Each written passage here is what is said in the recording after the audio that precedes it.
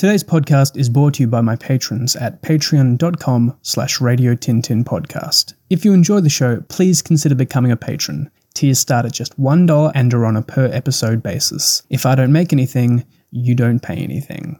Alright, enough begging for money. I hope you enjoyed today's episode. Do it again! You young ruffian, what are you doing here? Wait, blistering barnacles! I have a present for you! A present? For me? On today's episode, have you ever wanted to be Tintin? This might be as close as we can get. This is Radio Tintin, a brief history of Tintin video games.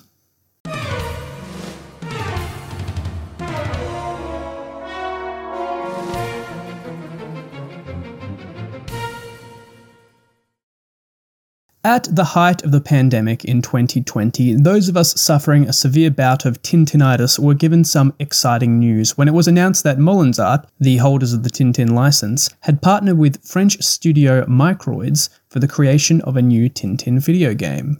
Said a Microids spokesperson, "This really is a dream come true for us. The Adventures of Tintin transported millions of readers worldwide, and this opportunity will allow us to put our talents at the service of one of the biggest creators of the 20th century and its inked hero. Our team members are fans of the famous reporter and will do their best to pay this franchise a vibrant homage. We can't wait to kick off this project."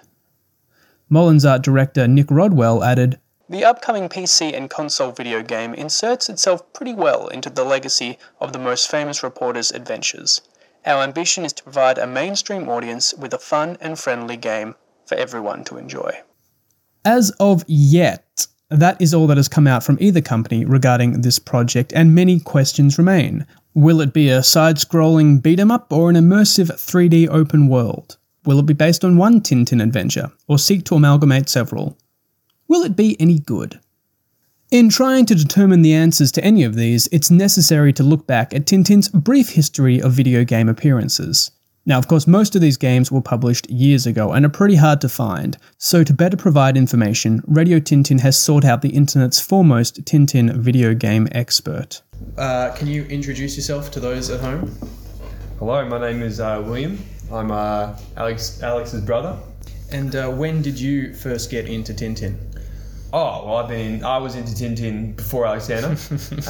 Long before, actually. In my youth, I dabbled in the Tintin comics and collected them all. You did more than dabble. You were like... I was a big fan. Yeah. Bought all the comics, been a fan for a while. Yeah, but you sort of grew out of it. I did. I just lost interest in it. Well, And then you took that mantle from me, which is fine. I don't mind, sharing my... Yeah, but you've always quietly resented the fact that now I know more about Tintin than you do. Well, yeah, but I discovered it first. Okay, alright. Most of the games featured on this list are either developed or published by the French studio Infogrames, who held the license to several Franco-Belgian comic properties, including Asterix and Obelix, Lucky Luke, and Spirou. Incidentally, I'm a little jealous that Asterix fans continue to have so many more games than Tintin loyalists, but it does make it easier to review. Also, this list will only focus on Tintin's home computer and console releases, and not mobile games or apps. With that said, let's plug in.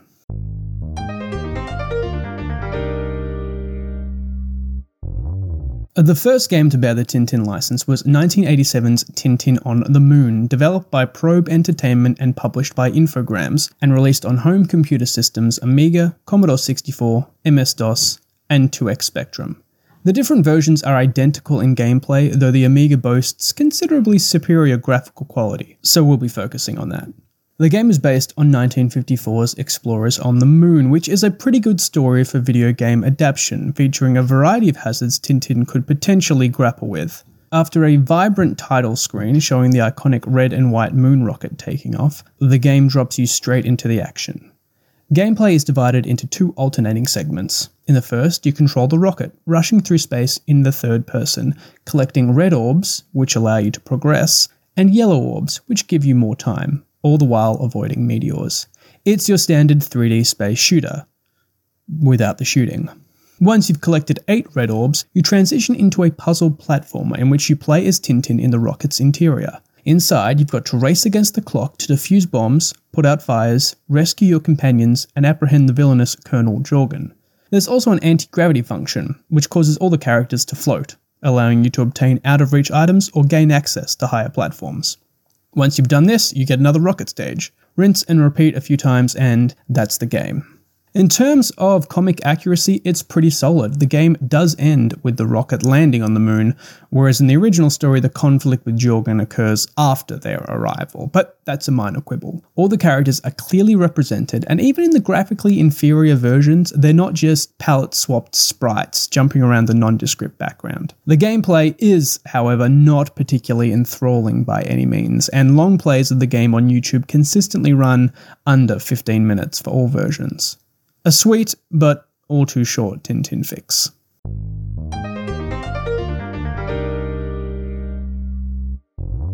Following this, Infogrames would develop and publish Tintin in Tibet for all home consoles in 1995. The curious thing about these release dates is they don't seem to coincide with the promotion of any particular piece of Tintin media. There had been no new books, with Hergé having passed away at the dawn of the home video game revolution in 1983, and the animated series had ended its run in 1992 without a game adaptation.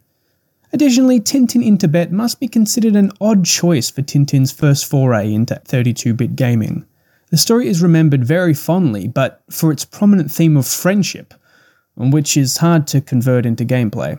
Following a title screen that admirably replicates the album's iconic cover art, the player is dropped into a prelude mission that has Tintin rescuing his friend Chang. While this is actually a scene from an earlier Tintin story, The Blue Lotus, it's a considerate departure from the source material. Tintin in Tibet revolves around Tintin trying to rescue Chang, so at least players not completely familiar with the albums are given a bit of context. Following this prelude, however, the game follows the original story closely. Very closely. Too closely? As stated, Tintin in Tibet isn't action-packed in a traditional sense. The only antagonist is a ferocious but misunderstood Yeti that only appears at the very end of the story. There aren't any gangsters or spies for Tintin to punch, so the game resorts to having you dodge waiters and suitcases in a hotel lobby. The dangers feel much less contrived once Tintin actually makes it to the Tibetan stages of the game and must grapple, quite literally, with various environmental hazards. While mostly a side-scrolling platformer, the game doesn't shy away from changing up the gameplay, including segments of Tintin swinging, climbing, and once you make it to the stages based on the Tibetan monastery, solving puzzles, though, like the hotel guests, the Tibetan monks will take away your life if they collide with you, which seems antithetical to what little I know about Buddhism. Once again, the developers needed something to pose a danger in these less dangerous settings from the album. The no-damage long plays on YouTube make weaving through hazards look like a breeze, but it's not. There's no attack either. Tintin just ducks and dodges through a world that is apparently determined to destroy him. I know the feeling. At least the world is wonderful to look at. Every setting is recognizable from the album, and the game's side-scrolling layout does make it feel remarkably like an Hergé album come to life. To even have Tintin's outfit change at the same point it does in the story is an indictment of the reverence Infogrames had for the source material. Even the menu and password screens are made to aesthetically match the monastery setting of the game. While Tintin in Tibet may not have been the ideal story to adapt, it's at least appreciated that the developers committed to it so heavily. The game even reaches some pretty tense heights in the final level, which sees Tintin platforming through caves haunted by the menacing shadow of the unseen Yeti.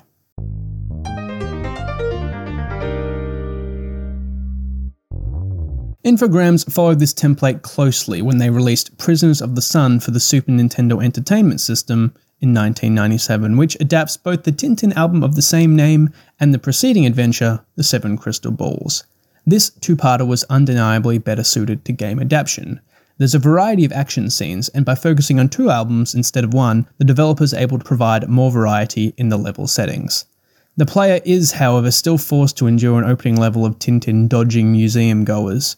Apparently, the intrepid reporter that took down Al Capone's criminal empire can be mortally wounded by civilians brushing past him at a slightly increased pace.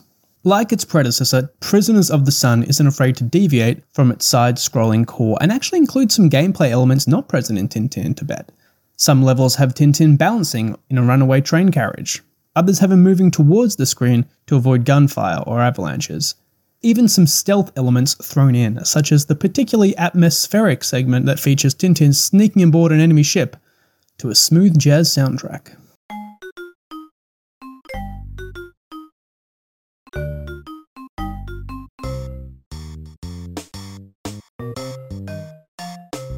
By moving away from combat, the core of the level progression comes in the form of puzzle solving, perhaps adhering to the spirit of mystery and adventure rather than straight-up action in the comic series. However, the game doesn't always telegraph what's expected from you to progress, meaning the player will be moving back and forth across the same settings, trying to find the right item to give to the right person at the right time, all the while trying to memorize which of the innocuous things on the screen will take away one of their scanned pieces of health upon impact. The game ends without a climactic final level on par with Tintin in Tibet, but it would perhaps be unreasonable to expect the developers to shoehorn an original scene where Tintin punches out the Incan chief.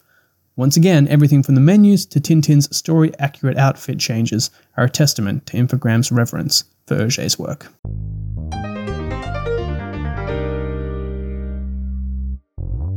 Infogrames would retain the license into the next era of home consoles, publishing Tintin Destination Adventure for the original PlayStation in 2001, though it was developed by British studio Runecraft and designed by Molens Art Multimedia. The exact differentiation between these roles is beyond my capacity as a humble Tintin podcaster. Destination Adventure would mark a break from the previous titles in a number of ways. While it retains the side-scrolling core, the gameplay is conducted in what is sometimes called 2.5D, meaning the characters are rendered 3D models that only move in 2 dimensions. This would mark the first time Tintin had been animated in 3D. The results are perfectly acceptable, though some purists will scoff at the idea of Hergé's work existing on anything but a flat plane. Additionally, rather than being based on a single storyline, Destination Adventure explores the events of 5 separate stories: The Black Island, Red Rackham's Treasure, Land of Black Gold, Explorers on the Moon, and Flight 714 to Sydney. This is conducted in quite a clever way. The opening scene depicts Tintin and his friends gathering in Marlin Spike Hall to view Professor Calculus's Super Calcucolor television set, a premise taken directly from the scene in the Castafiore Emerald. The player then uses the television screen to select which of Tintin's adventures to revisit, and upon selecting, is provided with some brief context from Tintin and Haddock. What's this? Calculus's submarine? Yes. Thanks to Professor Calculus's submarine, we found the wreck of the Unicorn. My ancestor, Sir Francis Haddock's ship. It brings tears to my eyes. For dedicated Tintin fans, this is a fantastic decision, enabling them to jump straight into the scenes of their favourite stories. For casual fans though, or for players who may have not even been familiar with the series, it might be a little strange to play through these unconnected vignettes with so little explanation. Gameplay for each adventure is divided into side-scrolling, a third-person driving mission, and, with the exception of Red Rackham's Treasure, a boss battle. The driving missions are specific to the story, giving the player a chance to pilot some of the iconic vehicles from the series. Professor Calculus's Shark Submarine, the Moon Rover, even the Caritas 160 supersonic jet. That last one does raise some questions, as it would seem to be requiring the player to take the role of the hijackers who actually kidnapped Tintin in Flight 714 to Sydney, but just go along with it and enjoy piloting one of the vehicles meticulously designed by Roger Leloup, who was, in the words of Michael Farr, the aeronautical expert of Studio Hergé. The boss stages all involve Tintin moving back and forth along a circular plane, waiting to strike at the villain in the middle of the circle. Ranko the Gorilla for the Black Island, Dr. Mueller for the Land of Black Gold, Colonel Jorgen for Explorers on the Moon, and Rostopopoulos for Flight 714 to Sydney. The basic premise is the same for each, but each battle is unique and draws on details from the respective adventures on which they're based. For example, the player must wait for Dr. Mueller to succumb to the sneezing power featured in Land of Black Gold before striking. Once more, the multi-adventure basis of the game gives a dedicated Tintin fan the chance to do battle with some of the series' most iconic baddies, and also Ranko, who is actually a very good boy. Ranko? Nah, he's harmless. Ultimately, it's the side-scrolling segments that once again take up the bulk of the game. This time Tintin can punch and is given a camera weapon to temporarily blind enemies, as well as bottles of chloroform that he can throw to incapacitate him. These items are great touches and much more in keeping with the spirit of the comics than if they let Tintin pick up guns to go around blowing the heads off his enemies. Except once more, combat is hardly a focus of the game, so you'll hardly encounter enough enemies to use them on. As a result, there are stretches of landscape that, while very evocative of the source material, are largely void of any real obstacles or challenges. The developers compensate for this by adding tokens the player can collect, which take the form of discs with Snowy's happy face on them. This, regrettably, breaks some of the immersion for a game that otherwise tries so hard to stay faithful to its source material. Tintin's outfit once more changes to correspond with Hergé's story, but they couldn't think of a story-specific collectible for each level. Furthermore, 150 tokens for each level is simply far too many, and as a result, they are just splashed around to be soaked up by the player simply moving to the level's end. Having just 10 of them in out-of-reach places would be a better way to encourage exploration in the level.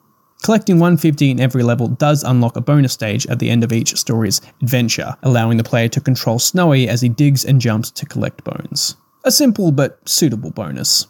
Another drawback is the soundtrack. The songs are fine, but they're so short and they don't loop well at all, meaning the noise will noticeably cease and then just start up again. It's a minor quibble, but it's one that has the potential to drive players crazy.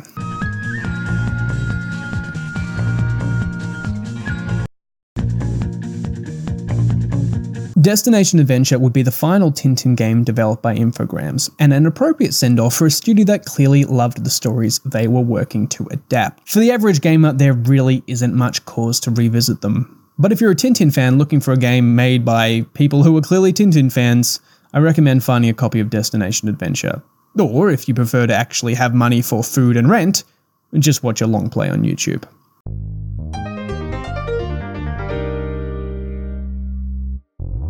It would be another 10 years before Tintin games returned to home consoles, this time to coincide with Steven Spielberg's big screen adaptation, The Adventures of Tintin, The Secret of the Unicorn, developed and published by Ubisoft on all consoles. While this nominally follows the plot of the film, there are some pretty major changes along the way, such as making the Bird brothers the antagonists rather than Mr. Sakharine, which actually reflects Hergé's story better than the film adaptation does. The Black Island from the Tintin adventure of the same name is also shoehorned into the plot, which will make some purists upset, but shows that the developers were at least looking beyond the film for inspiration.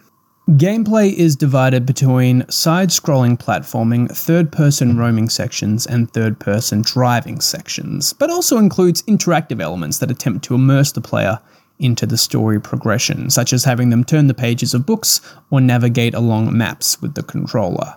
Unlike in Destination Adventure, the side-scrolling elements revolve around puzzle solving, featuring Tintin trying to put the objects in the right spot so he can disable enemies, hit switches, or clear blockages.